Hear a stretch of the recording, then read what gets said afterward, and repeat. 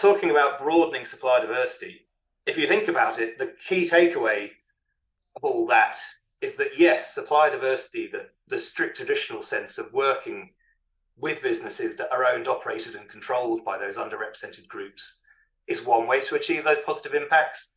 But we can and absolutely must drive larger publicly held companies to make that positive impact themselves. They have huge workforces, huge spend of their own. They can absolutely empower some of these disadvantaged groups themselves in terms of minorities in leadership, women in leadership. So we've actually really got to drive towards those positive impacts with those large companies.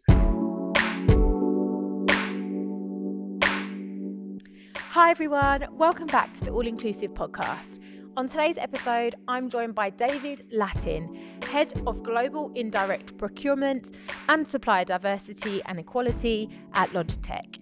We discuss the future of supplier diversity and its role in advancing DEI efforts more broadly, as well as the importance of allyship in promoting DEI. David shares his personal experiences and offers advice for individuals and organisations looking to become effective allies and create a culture of inclusion. As always, before jumping into the video, make sure to hit that subscribe button, turn on your notification bell, and follow on your favourite podcast platform so that you never miss an episode. That being said, let's jump in. Hi, David. Hey, Natasha, how are you? Pleasure to be with you here today. Oh, I'm so excited. Thanks so much for joining me. So why not kick things off? Tell our listeners a little bit more about you and your journey to where you are today. Sure. Well, Natasha, I'll tell you where I am today. Where I am today is I head up procurement at Logitech. Logitech are a Swiss-founded consumer electronics company founded in 1981 that many of your listeners will be familiar with. I'm actually based out of Ireland. That's where I am today. But I think to go back to the start, sort of a personal journey, I think going back to my early days, I was really, really average at school. I did not thrive in education. You will not see me on any honours boards for kind of, awards for this or awards for that. And I think one of the reasons for that my mindset didn't really fit in with structured academia. I was always asking myself, why does it have to be this way? Why do we do that? Why do we do this? And that didn't fit in well with the structured academia, as you might imagine. Moving into my career, started in finance. Then I had a brief stint in consulting, and then that more recently led me to procurement. And I think the reason I wanted to go into procurement was it was moving away from reporting control of what a business has done and more to sort of influencing what a business might do. And since that move, I've really thrived in procurement, really enjoyed procurement. And I think going back to my early days, the interesting thing is that all the things that got me into trouble in my schooling days and questioning why is it this way, why is it that way, all of those things have actually helped me thrive in my procurement career, because that's exactly the sort of thinking you need, really. And the common theme in the roles I've enjoyed is certainly you're looking to transform functions. In my consulting days, you were going into sort of to organizations or departments that were essentially, on fire. If anything's like that, I'm in. I mean, I'm the worst person when it's going to be the sort of status quo. Can you manage a status quo? That's not me. So, yeah, I think a lot of that thinking was probably there as a child, really, about finding new ways of doing things, maximizing impact in your role. That's ultimately, I think, my personal passion, and is to looking to find the big opportunities to do that. In procurement, I went to it, like I say, to go into a function that's influencing what we might do or could do. That's really cool. But I think what I've learned over the years is that there's such a massive potential impact when you're involved in how do companies spend millions, or in some cases billions of dollars. You can make a huge impact to really big social challenges in the world. I didn't realize when I first joined procurement that that's some of the really cool stuff you could do. But it's why I'm still in procurement today, really, that you are influencing what businesses could do, and you're influencing it towards really important social challenges. So, what could be cooler than that, really? Yeah, I know. And I'm really excited about this conversation. And that's why I wanted to talk to you as well, is to find out a little bit more about that impact. And for you, so I know you're very heavily and very passionate with diversity, equity, inclusion. And as you said, the role that you're in is something that is a role that you can create some real big movements towards the direction that we all really want to go in, which is creating these inclusive environments, making sure that people feel like they can bring their full selves to work. So for you, how do you define diversity, equity, and inclusion? Great question, Natasha. I think a quick answer to it, and I'll explain in more detail. I think a quick answer is a phrase Logitech's own head of DEI shared with me, which is that diversity is the destination, inclusion and equity are the journey about how we get there.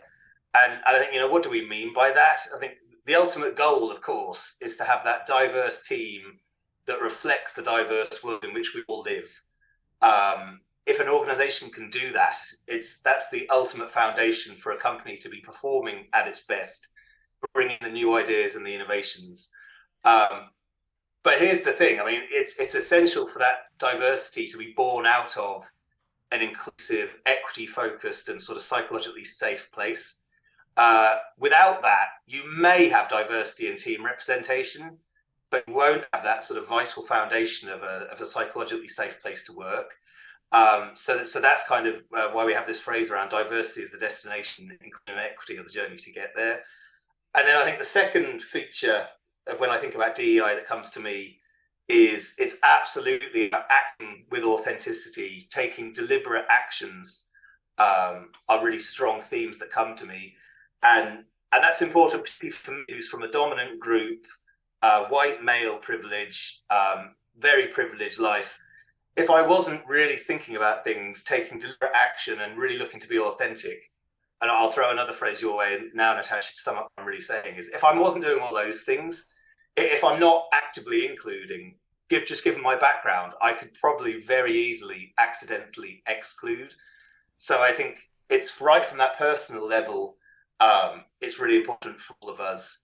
And then that journey that as a group of people in an organization, a corporation, whatever it might be, that really psychologically safe, inclusive and equitable environment, that will get us to the true diversity. And you can have diversity and representation without having some of that foundation, but it's not the foundation we need, of course. So I think they're kind of themes that come to me when I think about diversity, equity and inclusion. Yeah, no, definitely. I think everything you said there totally makes a lot of sense. And actually, it's quite funny that you talk about with diversity, and you can have diversity and not inclusion. It's very easy to do. It's a quick win, really, but actually, it's not a win at all when you think about it quite closely, because even if you've got diverse people around you, if they don't feel like they belong there, then they're not really going to be producing the results that you're wanting. Exactly. Yeah. I think in my own procurement team, for example, you could artificially nearly get some good diverse representation in your supply base.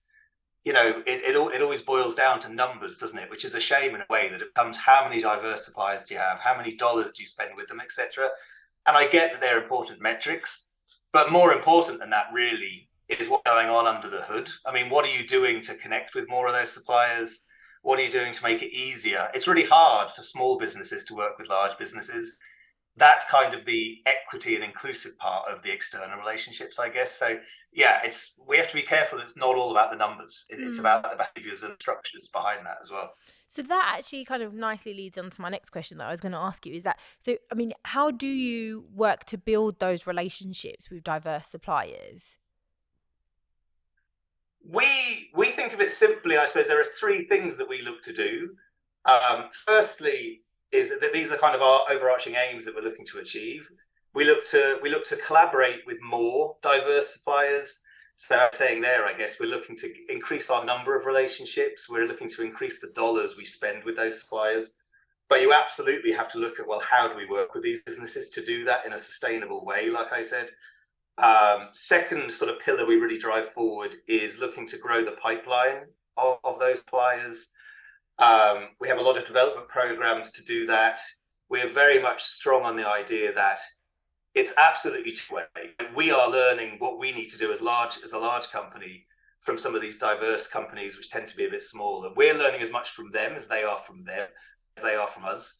So there's that grow area. And then the third pillar, I think, is really amplifying our impact via other large companies. It's really important that not only do we try to make the best effort towards these causes, but we need to influence other large companies to do that too. Um, where the rubber really hits the road on that is sort of simple steps, like when we're looking for new suppliers, we created guidelines around that you need to include diverse options when you're looking for those new suppliers. Um, we've become members of advocacy groups in the US and in other countries. These are all sort of things you can do and things that we've done. We've only really been doing supply diversity since 2020. And back in 2020, we were really nowhere. Our diversity was very low in our supply base, but we've been very ambitious since then. We've taken authentic action since then, and really good growth. And I think to the second part of your question, how we've managed to do that, and sort of what advice I probably share with others about. There's lots of actions you can take, but there's some real success factors behind that journey, and I think absolutely C-level leadership buy-in is essential. I think that's spoken about quite a bit, that you need that senior level buy-in to get these programs off the ground. Resourcing supplier diversity properly is equally important. When we first started talking about this at Logitech, for example, I was deep involved in getting it going, but it would have been a percentage of my role, and it wouldn't have worked, really, frankly. Whereas you need someone to really resource it. So make sure you have a really great supplier diversity professional driving that forward. Recent learnings of ours actually absolutely have targets, share those targets, report externally on those targets. But more than that, don't just have corporate level targets, have kind of, okay, Natasha is head of marketing, she needs a target. David is head of IT, he needs a target, etc., etc. Really have these group level targets, because the risk with a corporate target is you'll get lots of alignment and nodding heads and even some action in some cases, but there won't be the urgency because they'll think, oh, that's a tough target for David to hit, and then they'll go off about their own daily job. So I think really make sure you have those targets for each group. And fundamentally underneath all that, and this gets to that point really around behaviors and mindsets are important, Natasha, is you've really got to challenge the established way of making decisions. And procurement people are guilty of this. I think that if I was talking to you 5 years ago, I probably would have said, you know what you do, Natasha, when you're looking for a supplier? You need to make sure that they're in a great place, according to Gartner, Forrester, and other kind of consulting that rate these suppliers. Make sure they're doing that. Make sure they can service your account globally. Get some good references from other large companies that are using them. That's all great if you're looking to manage risk in your procurement process, and you'll probably get an okay supplier. It's kind of this mentality that there's a sort of old cliche about no one gets fired for hiring IBM.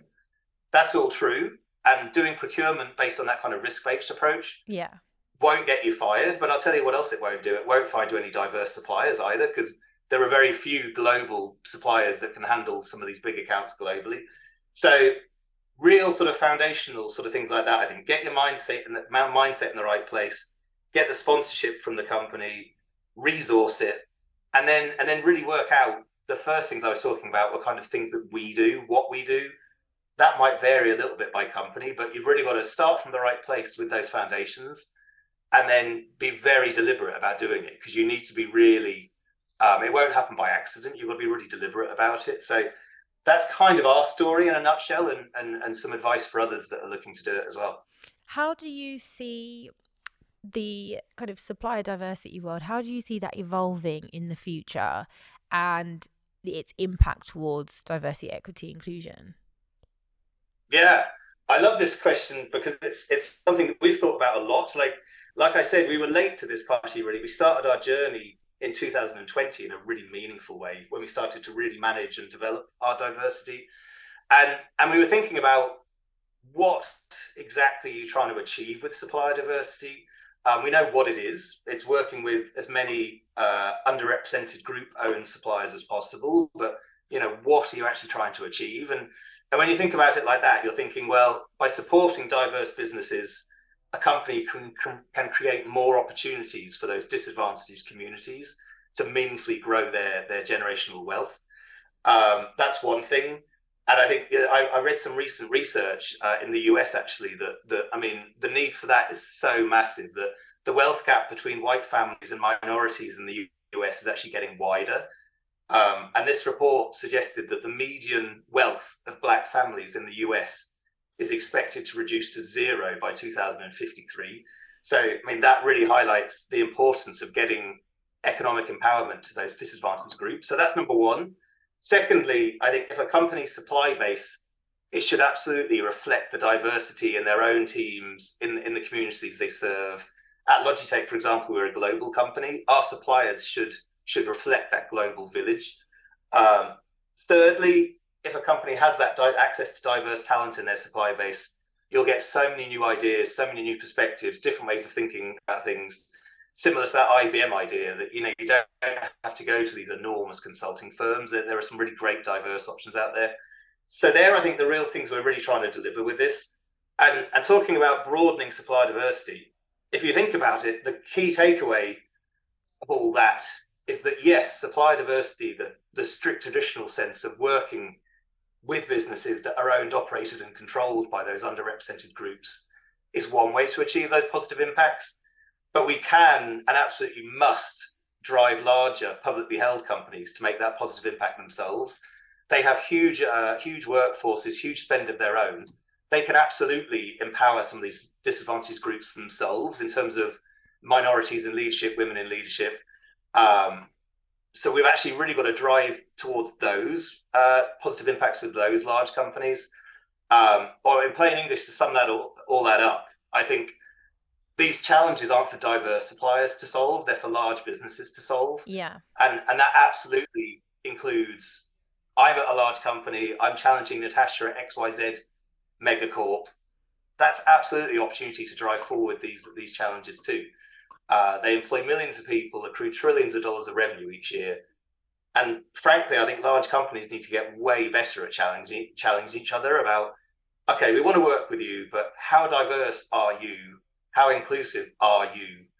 Frankly, how fair are they? Yeah. And that doesn't really happen too much today. What we do today, that you're probably familiar with, is this idea of tier 2 reporting, which is, we're a big company, supply diversity is important to us. Please tell me how much diverse spend with your suppliers you have at Megacorp XYZ.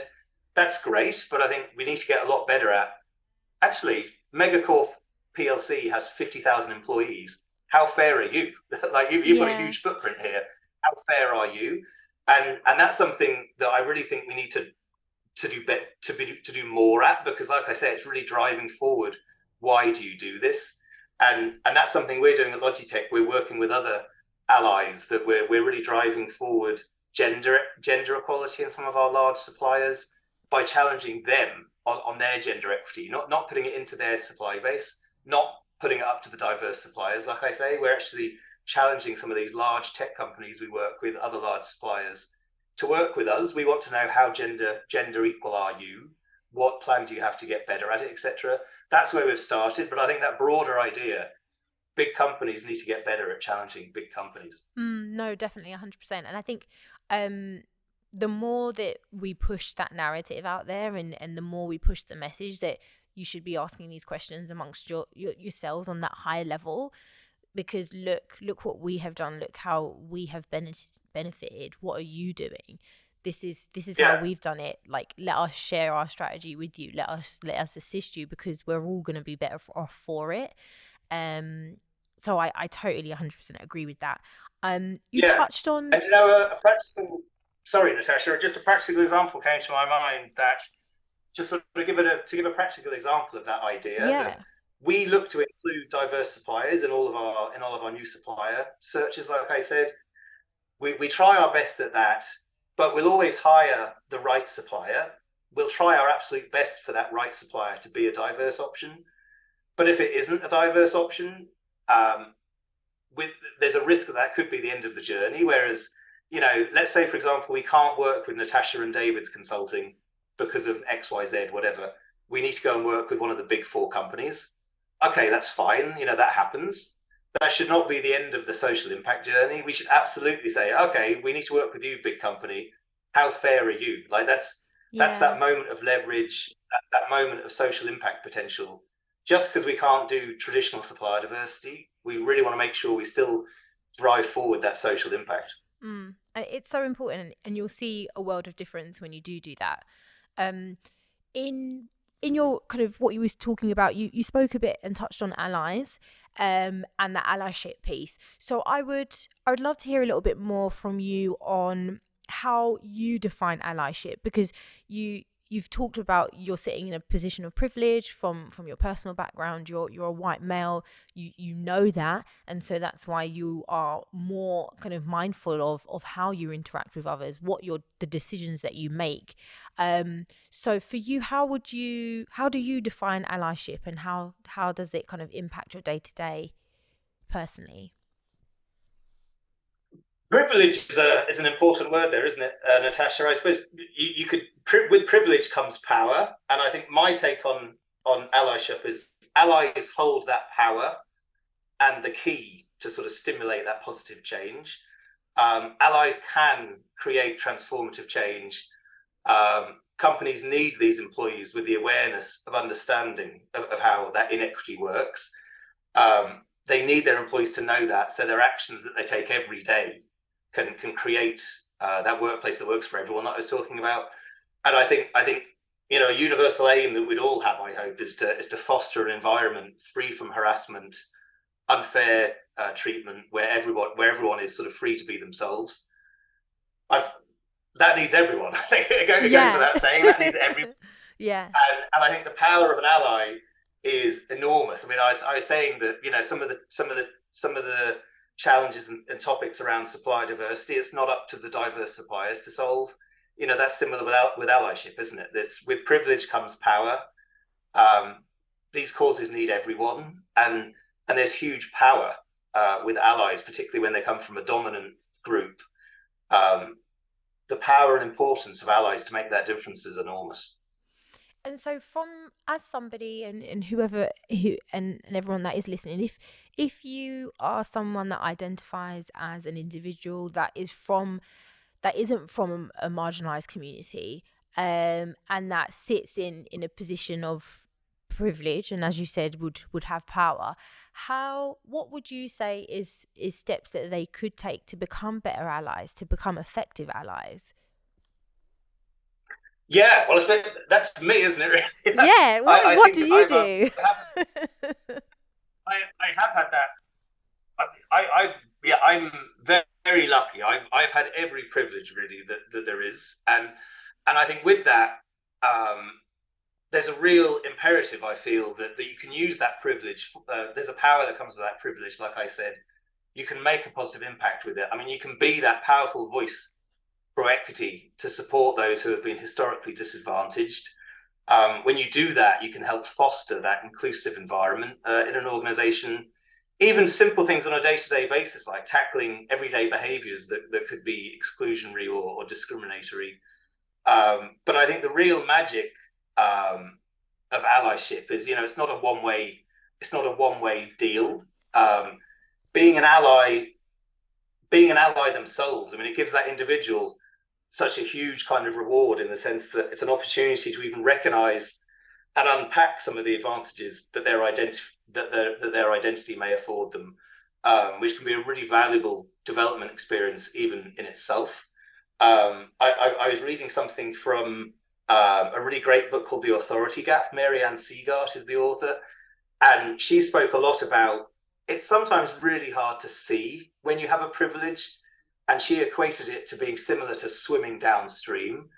Everything feels a bit easier, the current's pushing you along, but it's kind of sometimes hard to notice.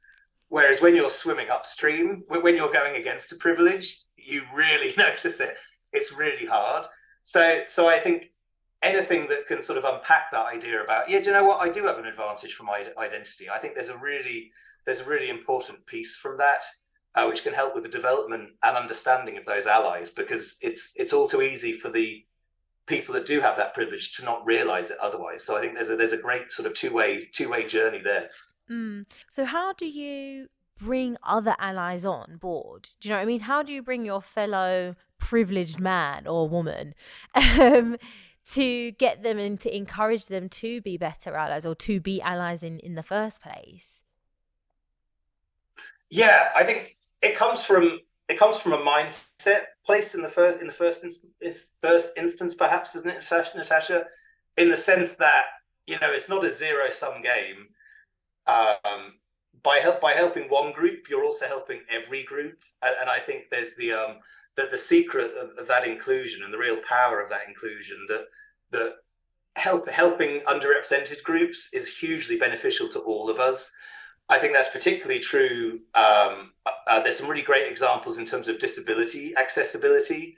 That, you know what, if you have to do a few sort of feature changes on a product to ensure that it's accessible for people of all sorts of different abilities, what you typically find is that people that don't have some of those challenges also equally benefit from it and think, wow, this is great and easy to use. Yeah. So I think Actually, that that's a real reminds me. practical example. Yeah, no, that actually reminds me of it's a story actually that my a friend of mine told me, that with the streets and the roads in the UK, they never dip down. So if anyone who visits the UK, like when you get to certain parts of the road and when you're about to cross, the road will dip down so it's level to the actual, or the pavement will dip down so it's level to the road. Now that was adjusted, and that was put into place to help people that were for example wheelchair users. But what they found is that not only was it assisting those that weren't kind of able to walk and wasn't in a wheelchair, but it actually helped people like mothers that were pushing prams, people that may well have been had some other form of, needed some other assistance where they needed the road to be level at that point. So yeah, I totally hear that makes complete sense. Yeah. No, I've read that too. So I think that's a big one, isn't it?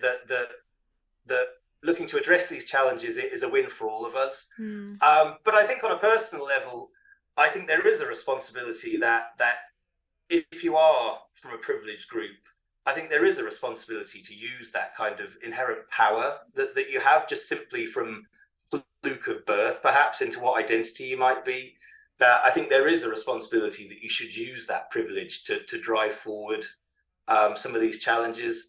And in a way, it's kind of the sort of thing that hopefully, we get passed down from our parents, but ultimately try and leave the world in a better place than when you arrived. I think, there's that moral and values case for it, which hopefully is obvious. But if it isn't, then I think the sloping down pavement stones is a great sort of practical example, isn't it? That doing this will actually make it better for everyone. It's not just for those groups. So hopefully they're sort of two slightly different but strong messages that get through about the responsibility that you can make a difference. And if you can make a difference, you should try and make a difference. And then if you do, it will be beneficial to all of us. I'd hope they're two really powerful messages. Definitely, I think they are, and I just want to thank you so much, David, for taking the time to speak with me. I've so much enjoyed our conversation, and I think you've given some really great advice and tips from not only just a supplier diverse perspective and procurement perspective, but also just in general as somebody that wants to create a better working environment for all, and just a better world. Like you said, we want to leave the world in a better place than what we found it. And so more people, more leaders like yourself, we need them. So thank you so much. No, thank you, Natasha. Real pleasure to be here. Really enjoyed our chat. So for anyone who is listening, if they want to connect with you, how can they do that? Easy enough. I'm active on LinkedIn, so you can find me on LinkedIn easy enough. And also in my procurement work, some of the work we're doing around gender equity, like I said, there's a landing page for that called genderfairprocurement.com. You can see some of the work we're doing on there as well. So they're the easiest two ways to get in touch. Oh, fantastic. So I will place a link down below in the description of this episode with a link to your LinkedIn profile, as well as the gender pay gap landing page that you've mentioned, because I think that would be great for our listeners to learn a little bit more about the great work that you're up to. And thanks again, David. Brilliant. Thank you, Natasha. Real pleasure. Cheers.